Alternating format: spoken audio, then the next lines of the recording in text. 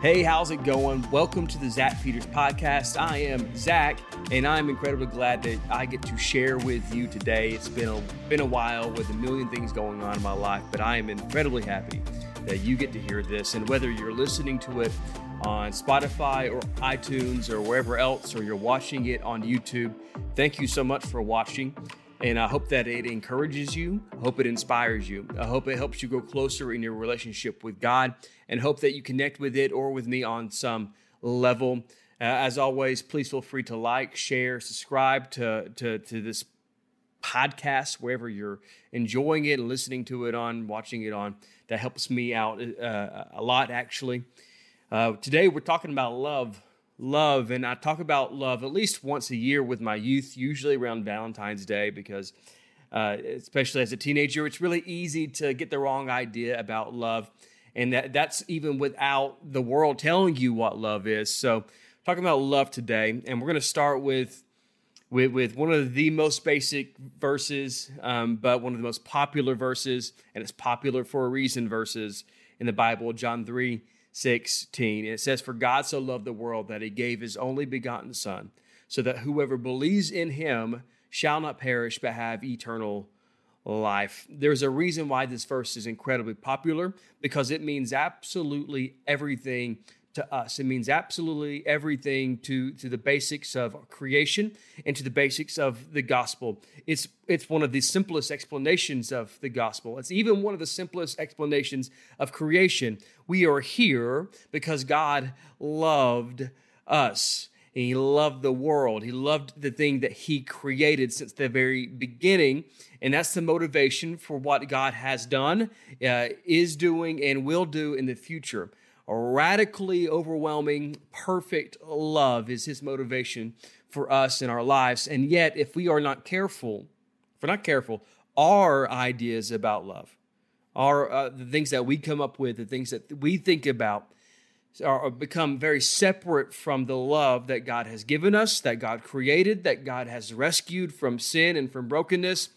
And our love and our ideas about love, what we think love should be, will only be a shadow or an echo of what it really was intended to be from the very beginning. Love, radical love, godly love, is so often different than the love that we come up with. Now, our love touches it. It hits around the area of what love should be, but we get it wrong a whole lot. Even the best of us get it wrong. We are born, right? We're born, we are created, and immediately as babies, we are surrounded by love. I know there are other circumstances that go on in life, but for the most part, when a baby is born, they are surrounded with love, and that baby grows. And as that baby grows, he or she will also grow an understanding of love and grow in the concept of love. The toddler loves the parents well before the toddler can even understand the concept of love. And so love grows naturally in the human process of getting older. We learn to love our family, brothers and sisters, mothers, aunts, uncles, cousins. We learn to love close friends at school, at church, from sports teams. We learn to love, to grow to love places. We learn to love people that we've never met before. We learn to love people of the opposite sex in that unique way that's the same yet different than the love that we've experienced for our parents and for our loved ones. We love people so passionately, we decide to give up our individualness to become one with someone else, to give up your freedom, to give up your individuality, all for the sake of love. Love grows as you grow. People get love. They sort of understand love. There are exceptions to people and their understanding and their experience with love, but most people know something about what love is or what it should be. At least they have an opinion about it, right? We can even learn to love, and our love can grow in such a way that we will learn to love people that we've never even met before and learn to love them in powerful ways. In the name of love, people will do all kinds of amazing things. Like 50% of all songs are about love. There's art that's inspired by love. Movements are inspired by love. And when love goes wrong, it hurts really, really, really bad. Before I go on, I want to explain why I started thinking about this, in the middle of the summer. I was recently blessed when my wife gave birth to my son, Benjamin, and wow, do I love that kid. Like, I can't believe how much I love him. But what people didn't tell me was that my love for him, which is brand new, and it gets more and more every day, even whenever he messes his britches so bad that it leaks into his clothes, or even whenever he can't seem to sleep for more than 1 hour at a time at night. But my love for him grows every single day. And that's sort of expected, right? You're supposed to love your kids. What I didn't realize is that my love would grow so much for him that it would also increase my love for my wife. It would increase my love for my parents, and it would increase my love for other people. Love grows, and it's crazy how it grows. Powerful emotion, a very powerful feeling, a very powerful thing that's happening in my life right now. But if I'm honest, and if I'm really thinking about this thing, this love that I am experiencing, this love that is growing, if it's not connected to God, does that love even really matter? Will it be the type of love that it really needs to be? Will the love have any power? Will it have any teeth? Will it have the ability to sustain me? And will it have the ability to sustain the people that I love? Will it have this unique power that we think love has if it's not connected to something bigger than itself? And for me, that's God's love. And if I'm honest, no. If my love is powerful as it is, as life-altering as it is, if it's not connected to God's love, it's empty. For some, me talking about love in this way is completely useless. For them, love has nothing to do with God. Love is powerful on its own. They have their own ideas, their own emotions. It's just a product of popular culture. It's just a product of biology, of chemistry, of evolution. And for those who are thinking along those lines, I guess I'm not here to convince you otherwise. You have your belief, and I'm probably not going to be able to convince you any other way right now. That's not what this is for. But love is a part of human existence. It's a part of the fabric of who we are.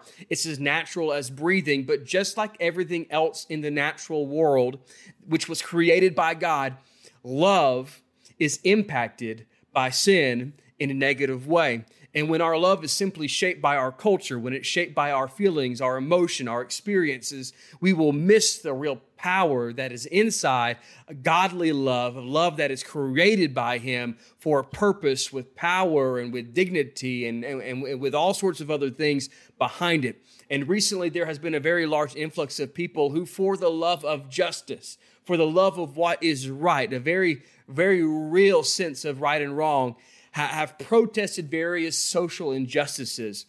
But I find that large portions of these people and of these organizations, of these groups, have a love that is not connected to power. And because it's not connected to power, their love will not produce the results they want it to produce.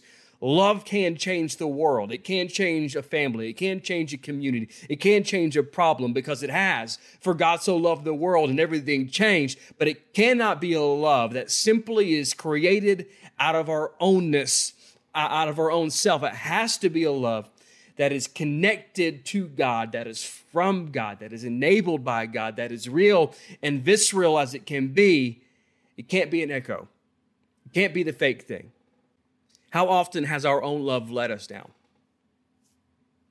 Think about in your life how many times you've let someone down that you loved. How often have you been let down by someone who said they loved you or supposed to love you? How often were you hurt unfairly because of love? How often has love produced unhealthy results? How often has love been a one-way street for you or for someone else? How often have we loved the wrong thing the exact wrong way? We love one thing, but we can't find love for something else. And so it's hypocritical sometimes. Our love is selective.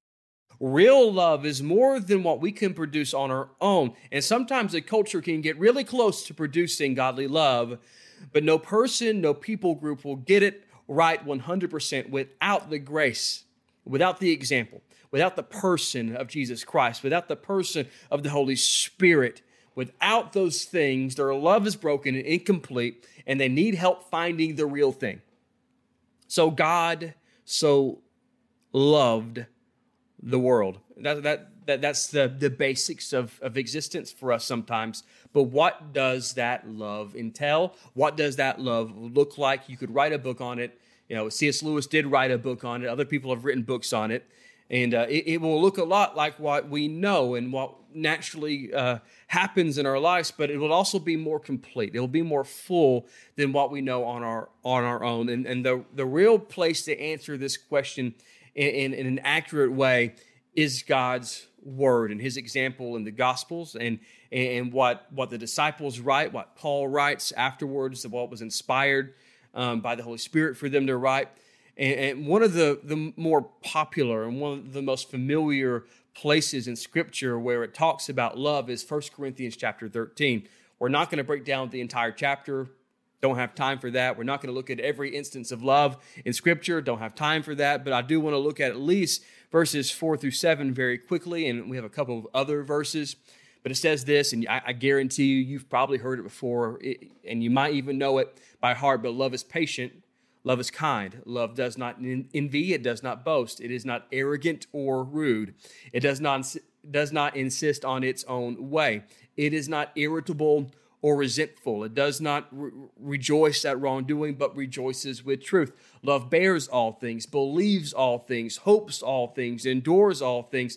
What a crazy description of love.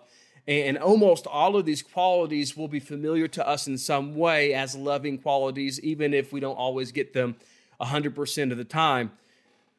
But in your own experiences, I want you to ask yourself, how close do you actually get to fulfilling that kind of love on your own, in your own relationships, whether it's with a spouse, a friend, a child, a family member, a coworker, a stranger, because if we're Christians, we're called to love our strangers around us the same way that we love our brothers and our sisters, our moms and dads. And if I'm honest, I fall short every day in some way. Thank God for grace, but I fall short. Yet these adjectives, these qualities found in this scripture in particular is exactly what love is. It's who Jesus was. It's what Jesus got right in his life. He was the perfect model of love. This is how he lived every single day. It drove him to do everything he did. And at our best, on our own, without Christ, we can only get pieces of this. We love our kids, but how fast do we get impatient with them?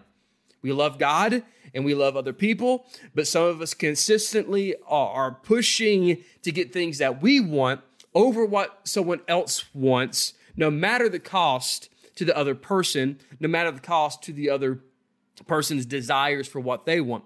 Love is not irritable, but after a long day, after a long, hard day at work, how do we really treat the people that we come into contact with, not just in our home, but in the grocery store or on the road?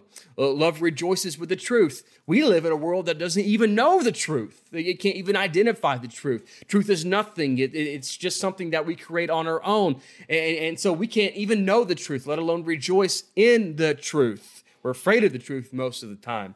And so we know what love should look like. We just read those verses. We just heard those verses. So we know that love is those things, but we don't get it right. The world doesn't get it right. People don't get it right. Organizations don't get it right. Families don't get it right. Churches don't get it right. We don't get it right so often because we try to make love about our own experiences. We try to make love about what we think love should be and not defined by what love actually is in Scripture.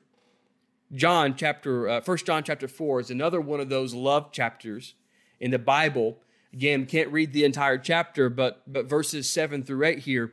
Beloved, let us love one another, for love is from God, and whoever loves has been born of God and knows God.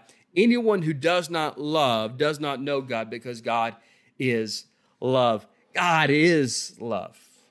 It's his nature. It's his person. It's what he does and who he is. They're interchangeable. You can't separate them at all. I don't have time to break that all down, but I think it's enough for me to make sure that you understand that we are called to love.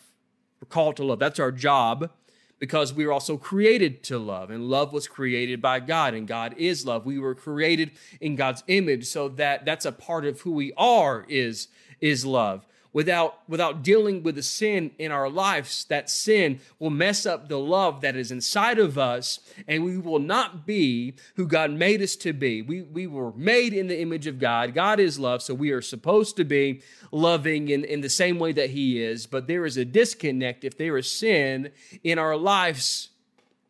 And so we got to deal with that sin. Otherwise, our love is not the type of love, as much as we think it is, as much as we feel like it is, as much as our experience tells us it is. If we've not dealt with the sin, your love is not the type of love that God ever intended it to be. It can get close.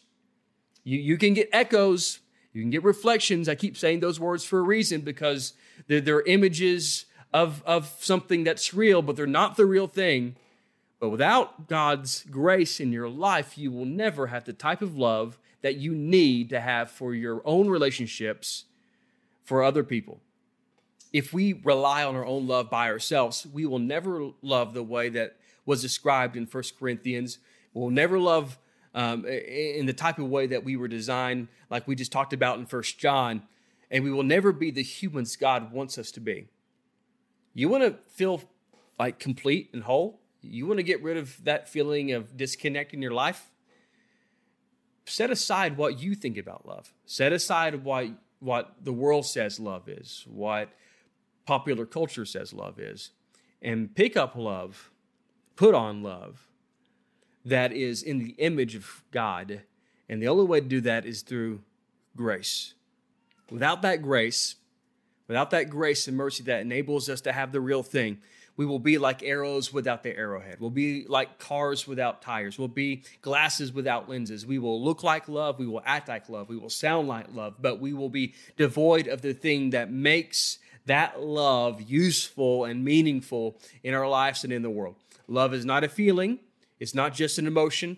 There are practical portions of love that we need to understand. Love is not just saying yes to people. Love is just not this feeling of warmth towards someone. Love is not even just accepting things inside of people because we somehow think that correction is the opposite of love. We think correction is equated with rejection, but the reality is a big part of love, especially if you're a parent, you know this, is correction and guidance. Psalms 143 verse 8 says, "Let me hear in the morning of your steadfast love. For in you I trust. Make me know the way I should go, for to you I lift up my soul." The psalmist here declares that he or she desires to experience the love of God for their life. And that statement, that desire for love, is immediately followed by a request of guidance for direction and for correction. Love and direction and correction are connected intimately. When I fell in love with my wife, Tara, I knew that I had to change. I knew that things had to be different. I knew that she was going to have to change. That's part of what love is. I had to be different in order to fulfill that love in our lives. And sometimes that transformation was very painful in my life. But to become one from two requires things to change. And so we must change if we intend to be one with God. Now, let me say this. God is perfect. God is perfect. He's whole in and of himself. And so if we want to be a part of him, he doesn't need to change. God does not change. He doesn't need to adjust himself. And so the burden of adjusting, and he gives us the tools to do it, falls on us. He doesn't change. He's perfect. So the thing that's imperfect must change in order to be with the thing that is perfect. Does that make sense? God's not going to change. And so when we say that we love God and we want to be one with God, he is not changing. We must adjust ourselves. And that might mean that we've got to critique ourselves. It might mean that we've got to think about who we are. And it might mean that we've got to give up some stuff that we think about in our lives. When we say that we love God, unfortunately, especially in North America, I'm afraid that what we're really saying, and I'm putting this in quotation marks, is, God, I hope you still love me enough, even though I'm going to go do things that I know that you probably don't approve of, or I'm going to go do things that I have justified in my spirit and in my mind in order to sort of give me a guilt-free living and guilt-free existence. We are putting the burden of love on God and saying, God, you have to love me because I'm not going to do everything that necessarily would please you. So we put that burden on God, but the reality is God does love us. His love is never ending. And literally, we need to pray to understand the depth and the height and the width of the love of Jesus Christ in our lives, because we can't run away from his love. So that's not a burden for God. That's who he is for us. But the question is, are we going to actually love him back? He proved his love through sacrifice. Are we going to love him back the same way? Are we going to set aside who we think we are? Are we going to set aside ourselves in order to follow him, in order to change? Again, God is perfect. We're not perfect. So in order to meet with that, there has to be change. And God gave us grace, and he gave us mercy, and he gave us love in order to make that happen. So are we going to give up our sexual identity? Are we going to give up our dreams? Are we going to give up even our gender? Are we going to give up our hopes, our fears? Are we going to give up everything that we are in order to be one with God? Because that's what love is. Jesus gave up everything in order to prove his love. What are we going to do? Love is not just acceptance as is. Love is not just a feeling or an emotion. Love is so much more than that. What are we going to do? Are we going to look at God and say, I hope you love me? Or are we going to look at God and say, God, I know you love me. Help me to love you the same way you love me. And that's a challenge for my life. I want to love God the same way that he loved me. Not in a way that enables me to be guilt-free. Not in a way that enables me to just be whoever I want to be. But I want to love God so much that I'm willing to become one with him and transform who I am to be connected to him. I don't want to create an image of love by myself and follow that image. That's like creating a false god and following that false god. I don't want to make God's love into a graven image that I've made, that I've created. I want to follow the real thing. I want to follow the real thing. Real godly love has its power when we remember these things. Our love on its own, it can be awesome, but it will fall short by itself. We mess up, we will get it wrong. We make love our own thing. We make our love an idol, and we base it on our own ideologies. We base it on our own feelings and the culture that we're living in, and we do that, and we turn love into this false image of God. But real love, connected to God by grace, is full of great things, and sometimes the greatest attributes of godly love is the ability to see the truth of our failures and then be set free to change and to adjust by the grace of God and the power of the Holy Spirit. I hope what I'm saying is making sense. I hope it's not just empty words. I hope it's not just a series of words that aren't meaning anything to you. Don't create a love based on your own emotions, your own experience, your own time and place in history, your cultural context. Make sure that the love that you're understanding, the love that you're seeking, is a type of love demonstrated by Jesus Christ himself and talked about over and over and over again in Scripture. Love that is kind, it is accepting, it is uplifting, it does free you of guilt, but there's transformation in that love. There's critique in that love. There's direction in that love, and it might mean we have to make some sacrifices in order to become one with Christ. God loves you. And I truly, truly, truly hope that you will learn to love him the same way that he loves you. God bless you guys. If you have questions, you can shoot me a text message if you know my number. Some of you do. Or you can comment on the YouTube page. I also have a website. It's pretty sure if you just type in the Zach Peters podcast, it'll come up. But I just want you guys to thrive and succeed and be encouraged. God bless you guys. See you later.